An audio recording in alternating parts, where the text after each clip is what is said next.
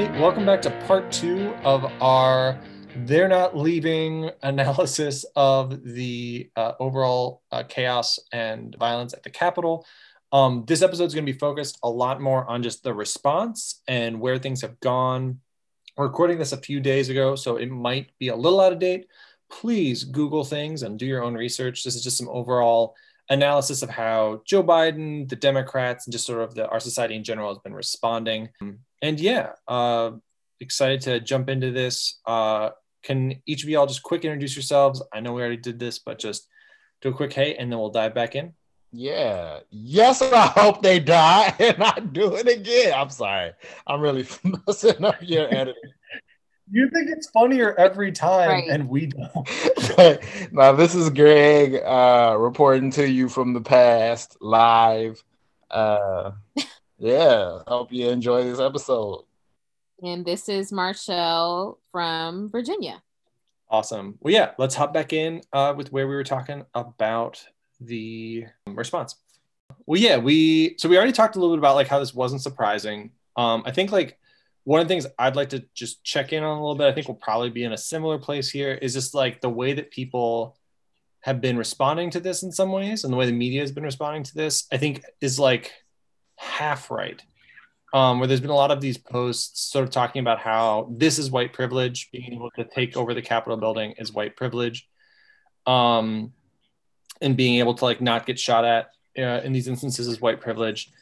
And I think that this is kind of true, but I think that like it's an incomplete, like I think it's inaccurate use of the phrase or like the concept of privilege. Like I think that it is privilege combined with an explicit political project. Like I think if it had been an all-white crowd of like say Black Bloc protesters, I doubt that this would have been allowed. And I think that their whiteness is a key part of what allowed this to happen, but their ideology was also a key part of what allowed this to happen. They were perceived as being on a similar side as the police because of a white supremacist ideology. Like they were protected both by whiteness and a white supremacist project that they were a part of. So I think that's a fair assessment, but I think it's fair but nuanced, right? Because they were definitely like Black people within that. I mean, even when you look Enrique, whoever the guy is that is the Proud Boys, he had been arrested a couple of days on his way to this protest, right? Like he got arrested, I think, at the airport, right? But him as like a outwardly Black, but like Latino man was immediately like they did not even have the chance to go commit any acts of violence as the head of this organization. And there were Black people within the crowd, right? And we've even been like joking on Twitter, like, oh, like he is definitely getting arrested. Like they gonna find this man first. So I think there's some nuance in like, yes, it is about being like aligned with the ideology, but like their whiteness offered them a greater degree of protection than some of the minorities that were even in that crowd, right? But I do think like white supremacy does, like as a counterpoint, white supremacy, like, aligning yourself with white supremacy does offer you a degree of protection, and more along the lines that when we see white people, particularly like in my experience, white women disaligned by like dating Black men or dating outside of the white race, they are no longer afforded the protections that whiteness offers in America. And they're now seen as traitors and disrespected and disregarded by their communities. And then along those same lines, though, going back to like my original point, I was younger, right? Like, I mean, I was probably like 18 or something, 17, 18. But when the Occupy movement happened, I don't remember occupiers having had such extreme responses. They kind of meanders out on their own where they kind of occupied these spaces. They didn't, obviously, like it was way more peaceful and less like agitative than any protest we've seen in the last couple of years. But they weren't met with the same response that Black Lives Matter protests have been met with, nor the or even any, I don't remember anybody getting beat up. But again, that was a while ago and I wasn't fully conscious of like events at the time. Yeah, I think I absolutely agree. My point it wasn't that the whiteness was irrelevant. It's just that I think that it is a disservice to our understanding to portray it only as a privilege. I think it's like a combination of that privilege welded with the explicit ideological and like political project that really kind of like it's both. It's not one or the other. Yeah, I think that, and I think that the Occupy example is a good one there. I think there was pretty widespread, like 5,000 people went to jail when they broke the Occupy protests across the country. And there was like far more action here, but also, like you're saying, far less than there was or is currently around Black Lives Matter. So I think that, yeah, it's, you can see sort of a gradation between like a white movement in service of white supremacy, a majority white movement in service of left wing goals, and a like black led movement for black liberation. And that's sort of like resulting in a variety of different police responses. And this is sort of like one end or a further end on the like white supremacist project side. I don't know if we really touched on this. This is sort of in the same vein, but not really. I don't know if we really touched on the terrorism and labeling it terrorism and what that does, and if that's an effective term, and especially what that does to the Black and brown community, because I have seen that debate, especially like in the last day or so, specifically because obviously terrorism has been used, especially since 9/11, obviously, to terrorize specifically Muslim and Arab people. And the term, in my opinion, should be used for white supremacists, white nationalists, white extremists, all of those sorts of things. But I have seen folks of the Muslim faith and Arab descent say that they don't believe that terrorism, that term should be used, because that implication still will fall back on Muslim people and Arab people, just because, again, the way that the United States is set up, things always tend to fall back on people of color, because that's the way that the system is set up. So they believe that the term should really be white supremacy, white extremism, white nationalism, and that should really be used in that should be put in the national consciousness, and that should be used instead of terrorism, which has already been used in the media and some folks' vocabulary to describe what happened. And so I was just kind of wondering what you all think of that. Yeah, I think to that point, I think you should call things like I think there's a difference between like terrorism and domestic terrorism, being like, I guess, who it comes from. And like white people are like the main proponents of domestic terrorism. I don't think Wednesday was an act of terrorism, just because, and there's more like maybe I'm being nitpicky, but like the fact that it was enacted against the government and not necessarily the civilians, it wasn't an act of terrorism. To the point about like, should we use this? I think I don't want to call it. I think we're giving up a battle that is worth fighting, because if we forever just like give up that, like, don't call it terrorism, it basically removes like white people can't be terrorists, right? They're mentally ill, they're solo actors, and calling it like white extremism then gives them an out to be like, oh, like they didn't believe they were Democrat. Like there's certain acts that have happened where they'd be like, oh, they were Democrats or they were this, or like they voted, and they have ways to work their way out of being called white supremacists, right? It's basically like being called a racist. I mean, which white supremacists are, but it's like, oh, I'm not racist. And I feel like calling it terrorism, like, we need to redefine the word, or not even redefine the word, but like reclassify who can be defined as a terrorist, rather than just being like, let's not call them terrorists because then it hurts us. Let's make it like, let's redefine the culture in a way that like, yes, they can be terrorists as well, and like let's not let them have that win. Yeah, I think that there's with many of these things a nuance that isn't really being portrayed in the national political discussion or the online discussion. I think I like your point, Greg, about like not ceding that ground. I think that you can make laws though if you want to, or enforce laws. Like the laws are already on the books to attack white supremacist terrorists, and white supremacists just like insurrectionists. Like where those two, like the Venn diagram of those two, there's already laws to target them. They're choosing not to follow those laws or not to press those laws.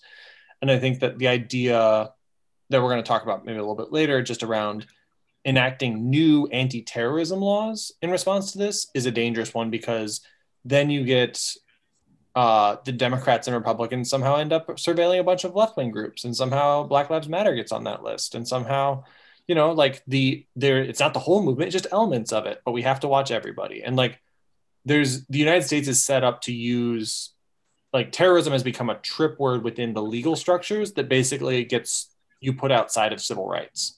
And so I think there's an argument against sort of using a generalized anti-terrorism approach to a specifically white supremacist terrorism problem. And I think if you wanted to make new laws targeting white supremacist violence specifically, I think I would be in favor of that in some ways. I'm worried by we need to call these people terrorists and lump them into the giant growing pile of people that we call terrorists without investigating maybe how big that pile is or why we're looking at all those people the same. Like, I think there's a broader conversation of like how we reassess some of that.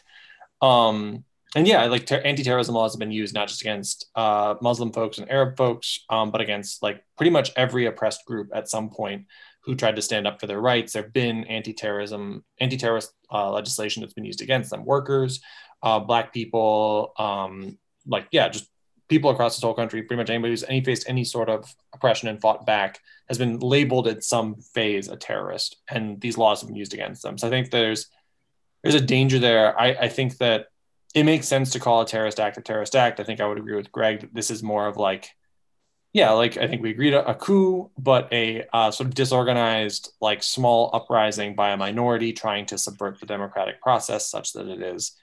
If it were terrorists, they would have had a plan to hurt the people in the Capitol or hurt the people of DC just in general, and that would have been the primary tactic. I mean, they did have a plan to hurt the people in the Capitol. But I think like they at least didn't follow through on that part of it as much.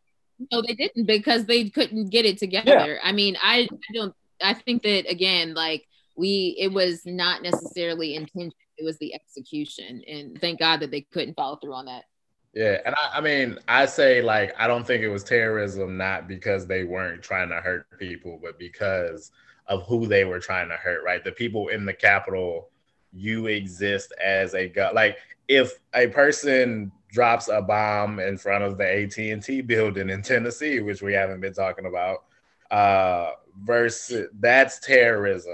But I could versus if you drop a bomb in front of a military base, that's an act of war. Like, because it was a government building. I'm sorry, I just want to finish this last point. Because it was a government building, I think of it as not so much of terrorism, but like again, like a coup, not a successful coup, but more of a coup because they're enacting the violence on and like who they represent. But the thing is that it can be both. I think that it is terrorism, and it's domestic terrorism because they were trying to incite fear not only in the government officials, but also in the people. They were trying to scare the 80 million of us who voted for Joe Biden. They were trying to scare us. They were trying to show us that we were wrong and that no matter what, Donald Trump was going to be dictator for life. So that's just my opinion. I think that it's domestic terrorism. But also to a point, Ian, that you said earlier, which I think is really important, I have seen it from the perspective of, saying that the terrorist label has been mostly applied. And I think that people are thinking of, post 9/11 to, Arabs and Muslims specifically. But I do think it's important, especially now in, the past few years with the Black Lives Matter movement, that definitely, and thinking back to history again of the Black liberation movement, we have seen the FBI label, Black identity extremists, I think is the term that they came up with. So yes, this proposed legislation that Biden and I'm sure that other Democrats and Republicans are going to sign on to eventually, trying to again fight domestic terrorism. I'm sure that that will eventually be used for these, Black identity extremists or whatever the term is. Because again, everything that that Democrats and liberals try to do in order to quote unquote make the country a better place ends up falling, harder on people of color, on Black people, and on leftists. So. Yeah. Should we dive into some of that liberal response now? We can maybe talk about social media within that context as opposed to stopping and talk about social media before the general response. Yeah. I think one thing that might fall not in line with what you're about to say that I want to get out is the idea that I don't know, the right is mimicking the left in that they're a big thing in the Black Lives Matter protests were it's not the Black people, it's not the organizers that are causing the riots. It's right-wing agitators and anti white people from the suburbs coming in and, playing action hero that is been in a lot of the media I've seen is it wasn't them. It was some Antifa people and they've hilariously posted pictures of supposed Antifa communications talking about go pretend to be a patriot. Antifa people really think anybody on the right is a patriot. The immediate attempt to pretend it wasn't them at the same time it was them. I think I saw somebody break down the logic that was just basically so Antifa pretended to be the right wing so that they could overthrow a president that Antifa wanted elected. What is the logic there on the right side is very confusing. But then, there's a weird attempt in American society to separate any form of political violence from your side in a way that I think adds another layer into this. Because I think that there are legitimate reasons for political violence. And I think sometimes we try to be any political violence that's happening is because of the other side instigating it or bad elements that we don't align with, when it's no, some of those people are just on your side. Not to have sympathy for these right-wing folks, but just I think that's another layer in here is the way that America struggles to comprehend legitimate political violence unless it's done by capitalists or the military as being just sort of inherently bad. Yeah, and that's not to say, I don't mean to say those kids from the suburbs weren't on the side of Black Lives Matter, but I don't think they were doing it in an intentional or purely genuine way. Yeah, no, and I think that there's again a whole range of stuff in there too of some folks were there trying to play action hero, some folks were there trying to support in the right way, other folks were specifically from the Black community who were also committing acts of violence in an effort to fight for liberation. I think that there's a lot of different reasons why people showed up in that space. I do think there was a problem with whiteness showing up as action hero whiteness in that, but America really struggles with seeing fire and not freaking out. Unless apparently it's in Bolivia, in which case we're weirdly fine with it. Yeah, should we circle then into how the liberals have been responding to this? Yes. Woo! Okay, so quick summaries time. Basically, there's been a couple of different approaches. We have remove Trump. There's been the calls for the 25th Amendment to get him out via the VP and his cabinet. There's been calls for impeachment as we noted above. This has been really an attempt to frame this as a Trump problem, which, as I said before, I think is pretty dangerous. Though he is a huge problem here, he is not the only problem, and getting rid of him does not get rid of the problem. There's been also a push to remove some reps. Cori Bush has put forward legislation to remove all reps who raised objections to the certification of the vote on basically arguing that they were committing treason and not upholding their oath of office and therefore are not legitimate representatives. And I think, yeah, in both of these, in kind of the broader liberal response, there's a big question of like the implications of that and what assumptions they're operating on. Do y'all have like a side of those two or other approaches that you've seen that you really support? We could also dive right into talking about Papa Joe and his weird speech that he gave while the Capitol had armed people in it. Yeah, I just say this election has taught me so much about American politics and how we are not in control. But I like the idea of impeachment because like people brought up like, oh, it's different if we impeach, like we can't just let him leave if we impeach him. Also, it's taught me so much about what the president gets afterwards and why it was so meaningless that Donald Trump was like, I'm not going to take a salary because he gets like a free security detail for the rest of his life. He gets $1 million travel allowance for the rest of his life, a year.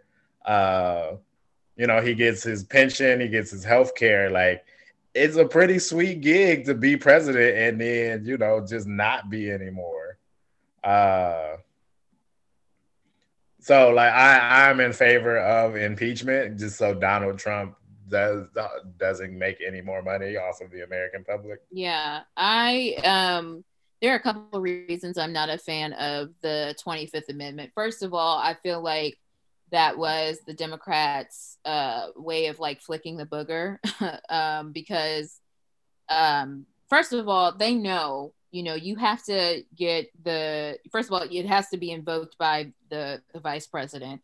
No matter what, we know that Pence is not going to turn on Trump. I mean, according to Trump supporters, he has turned on Trump, but ultimately he's not going to do that. He did unfollow him on Twitter, which is like, so not cool. I don't know if that's actually true. Like I saw that and I don't know if that actually happened or not, but regardless, when they started calling for, him to invoke the 25th Amendment, it was very clear that like Pence wasn't going to do it. And like sources very close to him were saying, absolutely not. He's not going to do it. And then, again, it would take a vote from the cabinet to do so. And then very soon after that, we started seeing, folks from the cabinet, Cho, I believe is her last name, the transportation secretary, she resigned first. Mitch McConnell's wife, as it turns out. And then we saw DeVos, whatever, I don't care. We saw her resign. And again, these people are resigning 13 and 12 days before the end of the term. So, clearly it wasn't because they decided to finally grow a conscience. It was because they decided, I cannot decide, even if, Pence decides to grow a pair and say, all right, let's vote on this. Let's remove him from office. They were not going to be part of that vote. So there's absolutely no teeth to saying, oh, we're calling on the cabinet and Pence to go and remove Trump. Like that was dead in the water. They never should have suggested it. That pissed me off that they even put that out there. And so they were like, if he doesn't remove, if they don't remove him, then we're going to impeach him. Impeachment is literally the only option.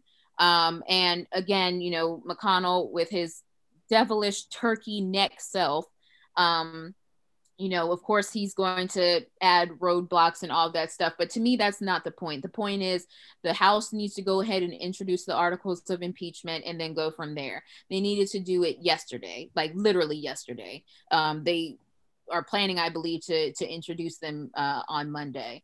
But they should have done it yesterday. They could still do it today. They're not going to.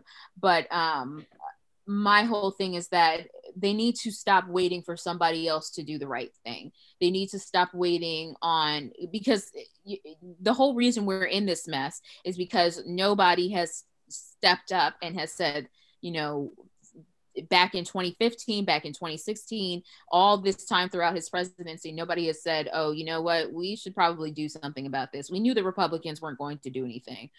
We have seen that time and time again. Even after the failed coup, we saw, Josh Hawley with his, I don't have words for him, but we saw him and Ted Cruz still stand by, trying to stop the certification. So in conclusion, stop trying to get the Republicans to do anything and step up and do it yourself. Facts. Yeah, no, I think that's really true. I think that is a very democratic response, is to be like, yes, this was a historic wrong against our country, and you know what? Those dastardly Republicans won't act. And it's like, okay, well, you're sitting there with the keys, so maybe you could do anything.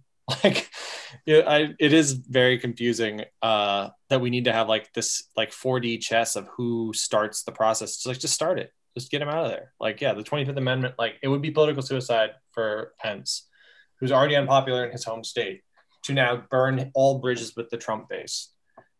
Right. He's not going to do it. And exactly what Greg said. Like, there are so many reasons to remove him through impeachment. Yeah. Like, he can never run for political office again. Again, he loses all of that, the Secret Service protection and all of that. So, yeah. Yeah, and I imagine that's why he came out and did his sad speech of like, you shouldn't have done this. I'm sad. Like, and in the speech, he straight up lied, which of course he does. But he said that he immediately called for the National Guard to go into DC. One, the National Guard was not immediately called. I can't remember what's his name from. I think he's the representative from Maryland. But he called Larry Hogan, the governor of Maryland, and asked, "Can you all send your National Guard to DC to help us while they were trapped in the Capitol?" He was with Nancy Pelosi, and I think he was with Chuck Schumer, and he was asking for their help. And Larry Hogan got on the phone with, I believe, either the head of the Department of Defense or the Joint Chiefs of Staff, one of them, and he asked for permission, and he was repeatedly denied permission to send the Maryland National Guard to DC. And this is a tangent, but this is why DC needs statehood, because if they were a state, then we wouldn't have had this issue. The governor of DC would have been able to send the National Guard.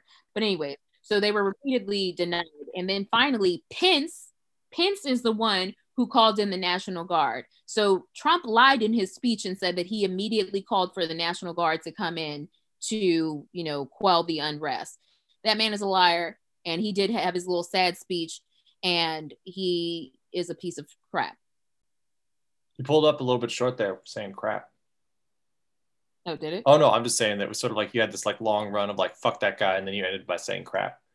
Oh, because I wanted to say shit, but I was like, let me just say crap. No, it's fair. You got to balance. I get it. Yeah, no, I think there's also a question just with the removing reps piece. And I was talking about this with y'all earlier of, I'm in support of removing representatives who supported a right-wing action of this kind in the Capitol. So we debate whether it's terrorism or a coup. And Cori Bush has put forward this vote to remove the reps who opposed the certification of the vote. I do think there's a dangerous line being crossed there, as far as that will further deepen the alienation felt by a lot of these people. If you remove the reps that the right voted for, and you remove the president that they feel like they voted for, I think that leads us further down a road where the government is illegitimate to upwards of half of the population. And I'm not saying that they shouldn't be punished. I just think that the Democrats better have a better plan than nothing is going to happen after we do that. And I think that is just with the history of white supremacist violence we've seen, even just over the last 50 years, there's been this sense that there's an illegitimate government that the movement is at war with. That has resulted in bombings like Oklahoma City. I have a feeling we might be in store for something else like that in the near future. And I doubt that removing their reps is like, that might make those actions seen as more legitimate by more people. And that you better have a good messaging and outreach campaign to fight that tendency, or you better be building power with a lot of folks that the Democrats have been throwing out for the past several years on the left. And I just wonder how y'all see that as like that danger of not stepping far enough against the right, but stepping far enough that you further empower their narratives and their movement. Yeah, well, as somebody who is, obviously not pro-intelligence and not pro-police, I am going to say this, and I told you this, Ian, before we hopped on the recording, that I had a friend ask me, now that all of these, white supremacists are hopping off of Twitter and joining Parler because Trump is now banned from Twitter, how are we going to track them, basically? And I said, the FBI has done a great job. FBI, CIA, they've done a great job of tracking, Black activists and other activists of color, throughout history and currently, without social media, before social media was a thing, and without social media now. So if they really want to, they can certainly track these wahoos, these wackos, and see if they are planning something like another Oklahoma City. They just have to invest in it, and they just have to be interested in it, and they just have to not be sympathetic to their cause. So that's how you combat it. And again, with Joe's pick with Merrick Garland, that's going to have to be a priority for him. Not only charging these people who, again, tried to take part or did take part in this attempted coup, but also tracking these people who, again, are going to go underground. So that's how I think. I do believe that these people that Representative Bush has introduced in this resolution to expel from the House and the Senate, I do believe that they should be removed. I do, because you should face consequences when you incite an insurrection and sedition. I really do believe that. And I do believe that there's going to be consequences. We're seeing consequences right now after the Democrats have done nothing for, the past 5 years. But yeah, you have to be prepared for consequences. So I just think that, unfortunately, it's going to take, law enforcement to do such a thing. So, instead of watching, Black activists and other activists of color, you need to go ahead and watch crazy white folks. Yeah, I'm with that acceleration and shit. Let's do it. No, but I agree with both of you that there are going to be consequences. It's hard to do. Like, yeah, it creates just a slippery slope of like we were saying earlier, like typically these things are made to combat like crazy white people, and then they are flipped back on the minorities of the world. But again, like I was joking, but serious. Like, yeah, no, let's make them show their whole ass, and we're gonna have to make the decision on what we're actually gonna do when they decide like they don't like being held accountable for their actions. Yeah, and I think that maybe that can right now pivot us into Joe Biden's response, because I think that there is a tension there between confronting white supremacy and being willing to push back on a moment like this in a way that will like break their power, versus the conciliatory, this is not us, we need to come together and hug sad grandpa speech that we saw from Joe Biden on the day of while people were still inside the Capitol building. We all watched the speech. I think we should note he began his campaign in Charlottesville, talking about how sad it was that there was right-wing violence there without, any plan on how to stop it. Just, feeling sad about it. And then, yeah, he gave the speech where it was essentially like, we need to come together. This is not America. This is not our history. He quoted Abraham Lincoln, which was kind of a weird move, given that Abraham Lincoln was president during the Civil War, and his election led to the secession of several states in response specifically to his election. Didn't really seem to think about the implications of that too much. And then, yeah, essentially his thesis was, these people are not America. We need to stand together. And then he asked President Trump to condemn the protests. Like, his action step was like, could you not, President Trump? I would have very much appreciated it if you stopped. Like, I don't know. How did you all process that speech? And how does that tie into like this sort of what we were just talking about of like, are we going to respond to white supremacist violence accordingly, or are we going to try to like hug Republicans in an effort to pretend that white supremacist violence doesn't exist? Yeah, I think that, yeah, my reaction was, I think it was pretty early in the speech that he said, I mean, again, it wasn't a long speech, but first of all, kudos to him for being the one of the two between the president and the president-elect, the first one of the two to actually speak to the people of the United States. Like, I mean, I know that it's a low bar, but go ahead, Joe. Congratulations. But I was very turned off when, you know, that line that so many politicians like to say, which is, this is not who we are as Americans. I don't know if I already said it on this podcast or if it was before we started recording, but that is very much who we are. So I really don't like hearing that line. It instantly pisses me off. When people say that makes me believe that you don't actually understand the root of the problem. And so that also makes me think that you are not going to do what is necessary to address it. Now, of course, I don't expect, you know, Joe Biden in his age or in his beliefs. I don't believe that. And I would never expect one person to, you know, reckon with 400 years of racist history, you know, a country that was built upon, you know, genocide, white supremacy, racism. I would never expect that one person to truly reckon with that, especially during, you know, 4 years of presidential term.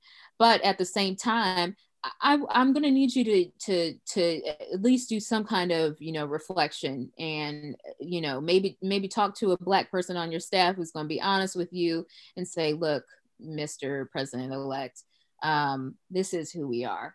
And so maybe let's stop using that rhetoric. Maybe let's start talking about, you know, not healing so much, but really addressing the issue and really, you know, start talking about justice for these people who continue to terrorize and disrespect, you know, the ideals. Because for me, it's not so much what this country was founded on, it's what this country is trying to live up to. And so, you know, I consider myself, this may sound crazy, with as much as I, you know, diss this country and politicians, the people who are running it, but I consider myself patriotic. I really do. And, you know, that comes from being the descendant of people who built this country, literally. So I really do think that there is a possibility, it's slim at this point, but there's a possibility for this country to live up better to the ideals that, you know, it was founded upon. So yeah, that's what I would like to see in the future. Do I think that it's going to happen? No, because I'm a realist. I don't think it's going to happen, but that's what I would like to see. Yeah. Yeah, just to that one phrase, it was par for the course for Joe Biden, but to that one phrase that this is not who we are, there was Colfax, Louisiana, Wilmington, North Carolina, Tulsa, Oklahoma, Atlanta, Georgia, Elaine, Arkansas, Rosewood, Florida, Detroit, Michigan. We've had so many acts of violence against Black people. Again, there's literally been overthrowing of governments because Black people were represented in America in the last century. This is exactly who America is, and the fact that we won't acknowledge it and like blatantly ignore it is the problem on why this will this will never end.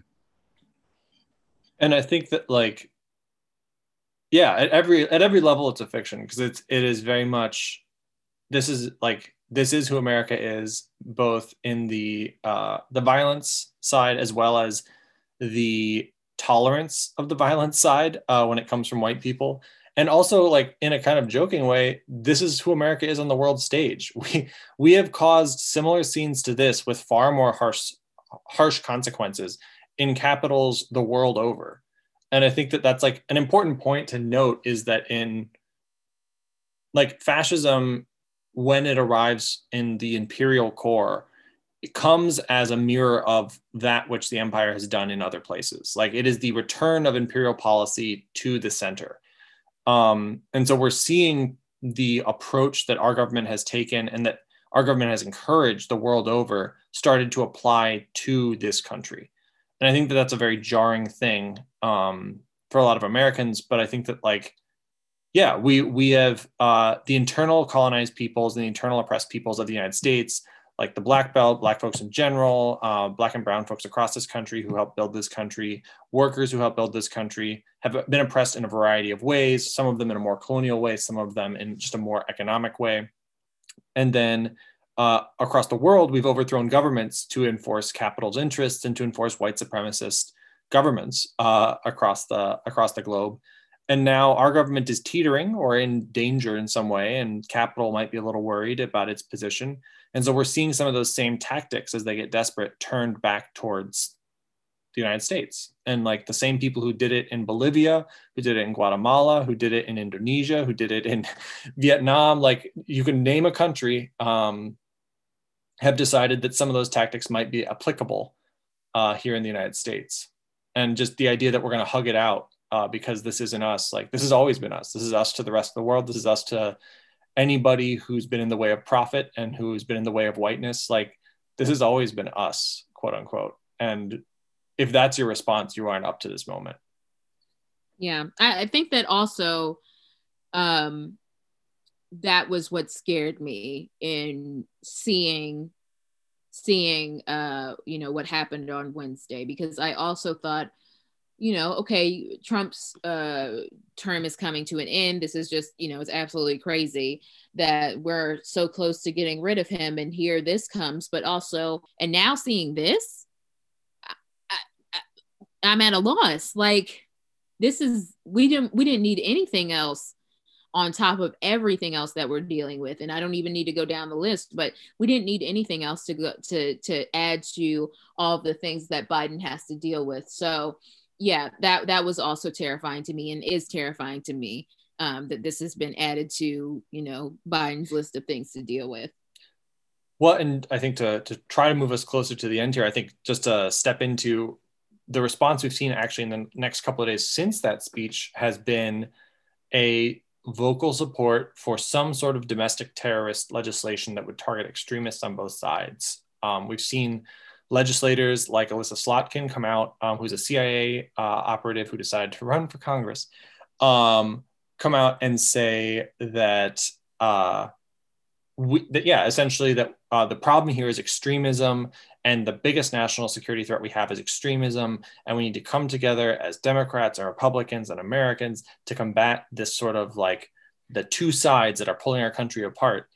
And it's just the unity that it seems like they are invoking is a unity against the left and the right. And that historically means the left, like they're going to attack the left. The right does not, these legislative acts trying to combat terrorism do not go after white supremacist terrorist organizations. They go against the left. Like they monitor these folks, they watch them. If something gets way out of hand, sometimes they'll stop it, like with the governor here in Michigan. But in general, they let these folks exist, whereas the left gets crushed. And I fear that is the unity. When they talk of unity, that's the unity that they're talking about. Everyone can come together to crush the left. That's what I hear when they start talking like that. And that's the way they've increasingly been talking over the last like 48 plus hours. Yeah, honestly, I feel like even less on the less. I mean, I feel like America might be more liberal than it wants to let on. Like the people in general would like more liberal policies. But yeah, I think when you say like let's come together against extremism, like you're coming together against the people. And I would be fine if America, like if everyone was allowed to vote and America came out to be like conservative and like purely racist. I'd be like, cool, just let me get my ticket out. Like, let me go ahead and leave. And like the suppression of, a true democracy makes it hard to tell like what America truly is, other than like we're only able to judge today. I mean, what America truly is today. And not what like the policies and like the history has allowed it to be. And yeah, so the only way I can judge America is by like what it's done and not by what it wants to be. Yeah.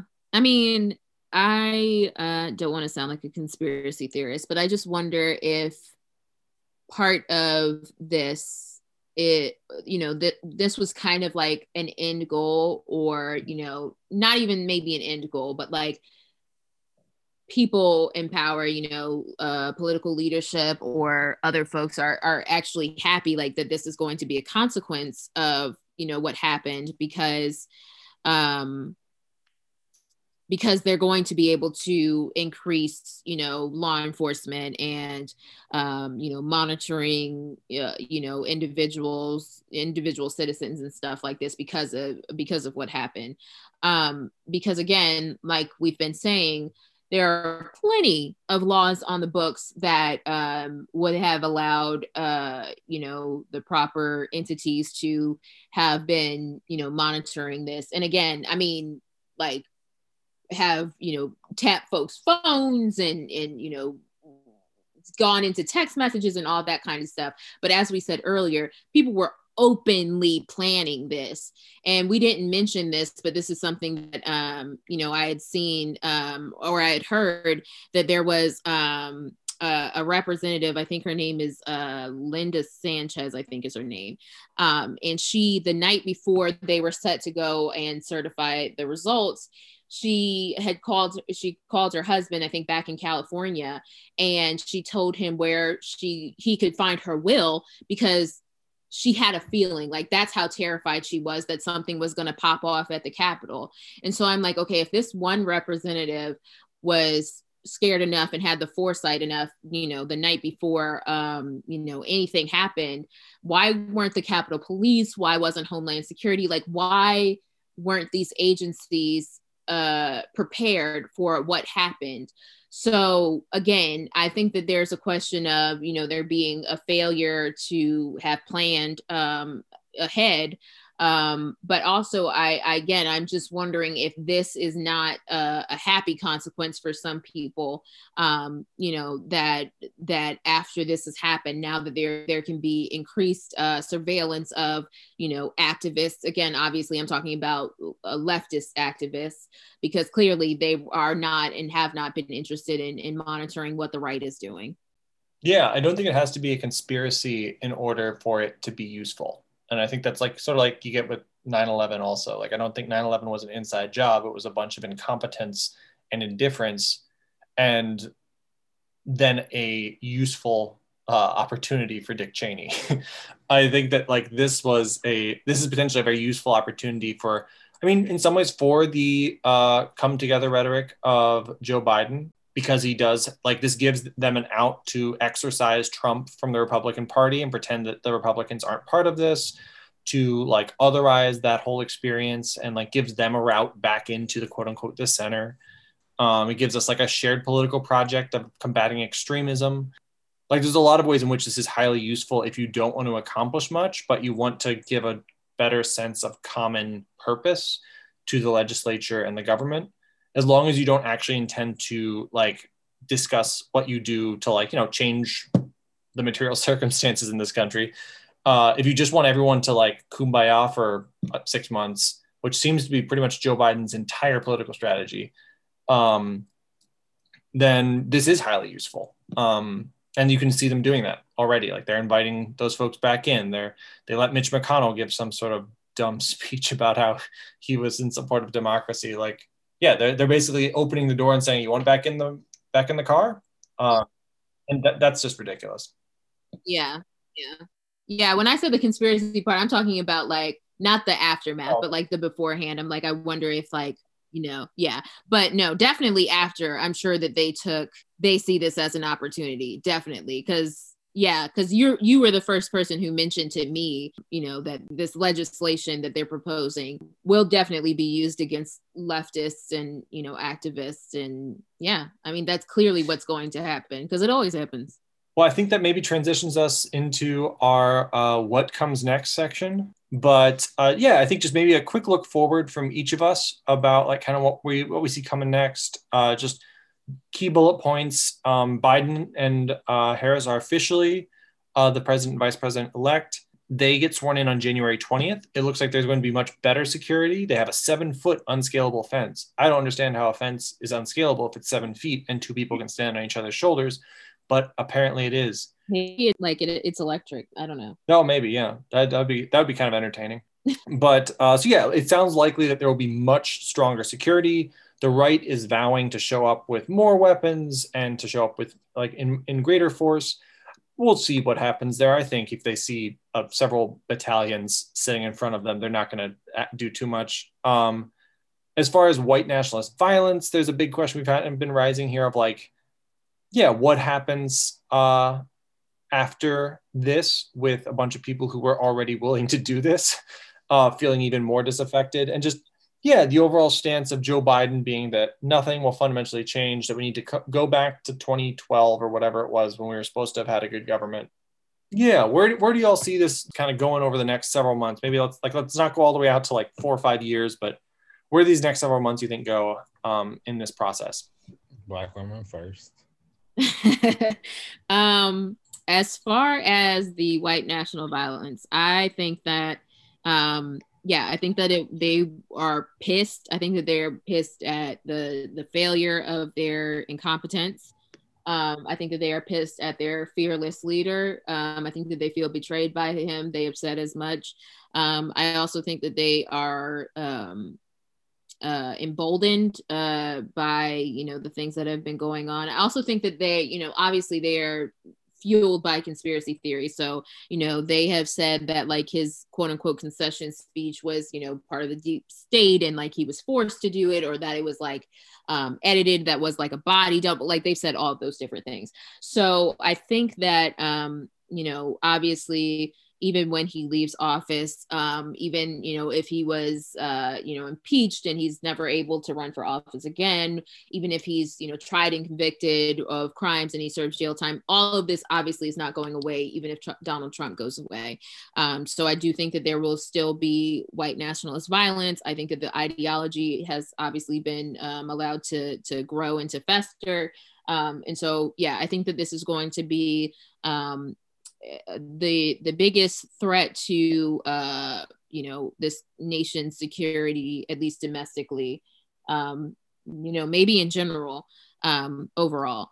And I think that though the senators and Congress men and women who supported the not certifying the vote, though I think that they do need to be removed, I think that will just add fuel to the fire. So yeah, that's not a good thing.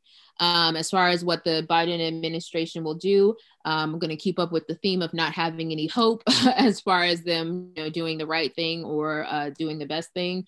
But we will see.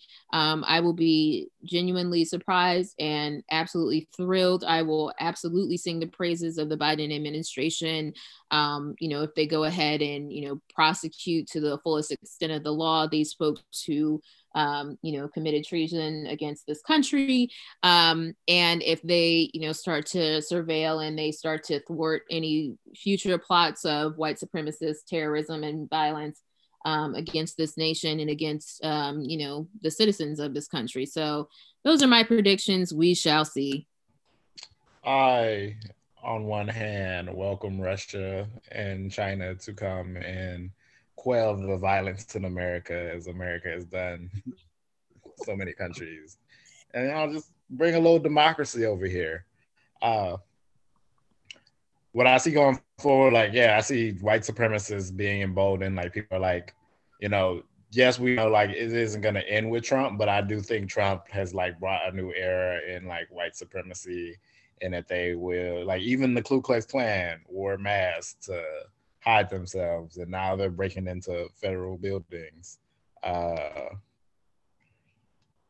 So I see a new era in like white supremacy. Like they've shown that they can go to many capitals and break in. I don't know what's gonna happen with Trump. I doubt they'll impeach him. I doubt Trump will really receive any real retribution. I'm interested in like what the future of like Trump looks like now that he no longer has like a truly public platform, and like the powers that be have kind of rebuked him and sent him into the ether. I don't know where Trump people go to hear about Trump. While I do think they feel betrayed, I think they'll do some mental gymnastics and, say like, hey, he's got to protect his family or something stupid. I told Ian me and Ian talked about this. I see like, legislation being passed that will eventually, like in the end, just hurt, you know, black and poor people, poor and brown people. I'm just hoping Joe gives us something, uh, which isn't how politics should work.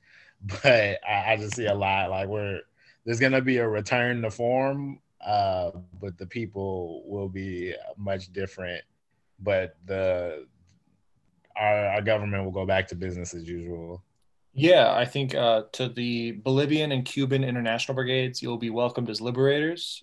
Please do not hesitate to aid us in our revolutionary struggle. But beyond that, I think, I think they are likely going to try to do a bunch of balanced budget stuff to get the Republicans on board. Maybe they spend something on infrastructure, but they're going to, I think there's a huge danger of Biden spending the next 4 years trying to make sure that we have balanced budgets and the stock market goes up and we maybe get a trade deal and we have some sort of like common legislation to limit extremism. And that gets, accidentally used against the left, but, they were bad too. And then doesn't really help anybody. Everyone's pretty depressed after 4 years. A new right-wing person gets in office and basically has a bunch of new weapons and more money in the bank than they would at this point. So yeah, that seems like a big danger. I don't anticipate let's get some. It'd be cool. Please write the checks. We'd love the $2,000. It should be more. Like people are like many thousands of dollars behind on rent. I thankfully am not, but please everybody in Congress, make sure people get their money. That would be great. Literally anything. The bar it's been getting lower and lower, and now the bar is just do something that doesn't actively attack us, and we might celebrate it. So, but yes, once again, International Brigades, we welcome you. Any final thoughts? Should we close this out? This has been a long one. My final thoughts are, yes, I hope they die, and I do it again. Thank you, Greg. I mean, there's a lot of liberal hand-wringing about do you support there's liberal and left hand-wringing about we have to support the tactics or give the right of the tactics of the right to exist if we want to do them ourselves. Shouldn't the left maybe at one point take the Capitol? It's I've seen that. It's just it's different because of who they are and what they want. That's liberal nonsense to say that tactics are goal blind. Right. No, if you want shitty things, I don't support you getting elected. Even if it's with all the votes, fuck you. You don't deserve it because your goals will hurt people and you conned your way into office. Even if you get elected, fuck that. That's I don't care what tactics you use. Your goals are abhorrent. So the tactics matter, or the goals matter, not the tactics. That's so crazy. People are whoo. Yeah, also a weird aside, it's not important, but I keep seeing pictures of the people being arrested, and I'm I don't think these are the same guys, because they're if you look at the pictures of them being arrested, they've got beards and or just a lot of facial hair, and then on their arrest pictures, it's they shave, they got a chance to shave before they got arrested. That's I could see that though being a dumb identity protection plan that they came up with. Oh man, I had a beard. If I shave, there's no way the feds will find me. Oh yeah, before they got arrested. That's true, Ian. I thought of that, but again, it's all of them. Every picture that I've seen, they've all shaved, and I'm that might have been coordinated. They're hey guys, hurry up! It's as soon as they walked out, they were handing out shaving kits. Yep. The Dollar Shave Club. They got to go back to their hotels or whatever. Well, It was actually the Dollar Shave Club had paid the feds for an endorsement as part of the arrests, but then they decided in circumstances to this won't look good for our brand. We're going to pull back maybe next time. But it doesn't make a lot of sense either if they were doing it intentionally or if they all just did decide to go shave. It's a weird move. We do know that they didn't use Gillette though, because Gillette is a liberal cuck. I did not know that. You don't remember that? It was maybe 3 years ago now, but Gillette came out with a commercial about what is a man, and the right lost their minds. Or was it Gillette? I don't know. We're like 16,000 outrages after that, so I have a vague memory. Regardless, yeah, that was just it was definitely Gillette, the best men can be commercial. I feel like that could be a really right-wing talking point. Cool. Well then, yeah, thank you both so much for being on. This was a good episode, a long episode. We're gonna have our two-parter out. A quick addendum here. After a couple of days of us editing, new things have happened. Basically, it looks like the Democrats and Republicans, some of them come together to vote to impeach President Trump. And that is going to be moving into the Senate and kind of overshadowing Joe Biden's, the early part of Joe Biden's term. And Joe Biden and the Democrats came out with a $1.5 trillion plan that is less than Donald Trump came out with in August and far less than the Democrats came out with this summer, promising only $1,400 checks and proving the point that we keep making that they're kind of just lying to us and don't care about anything.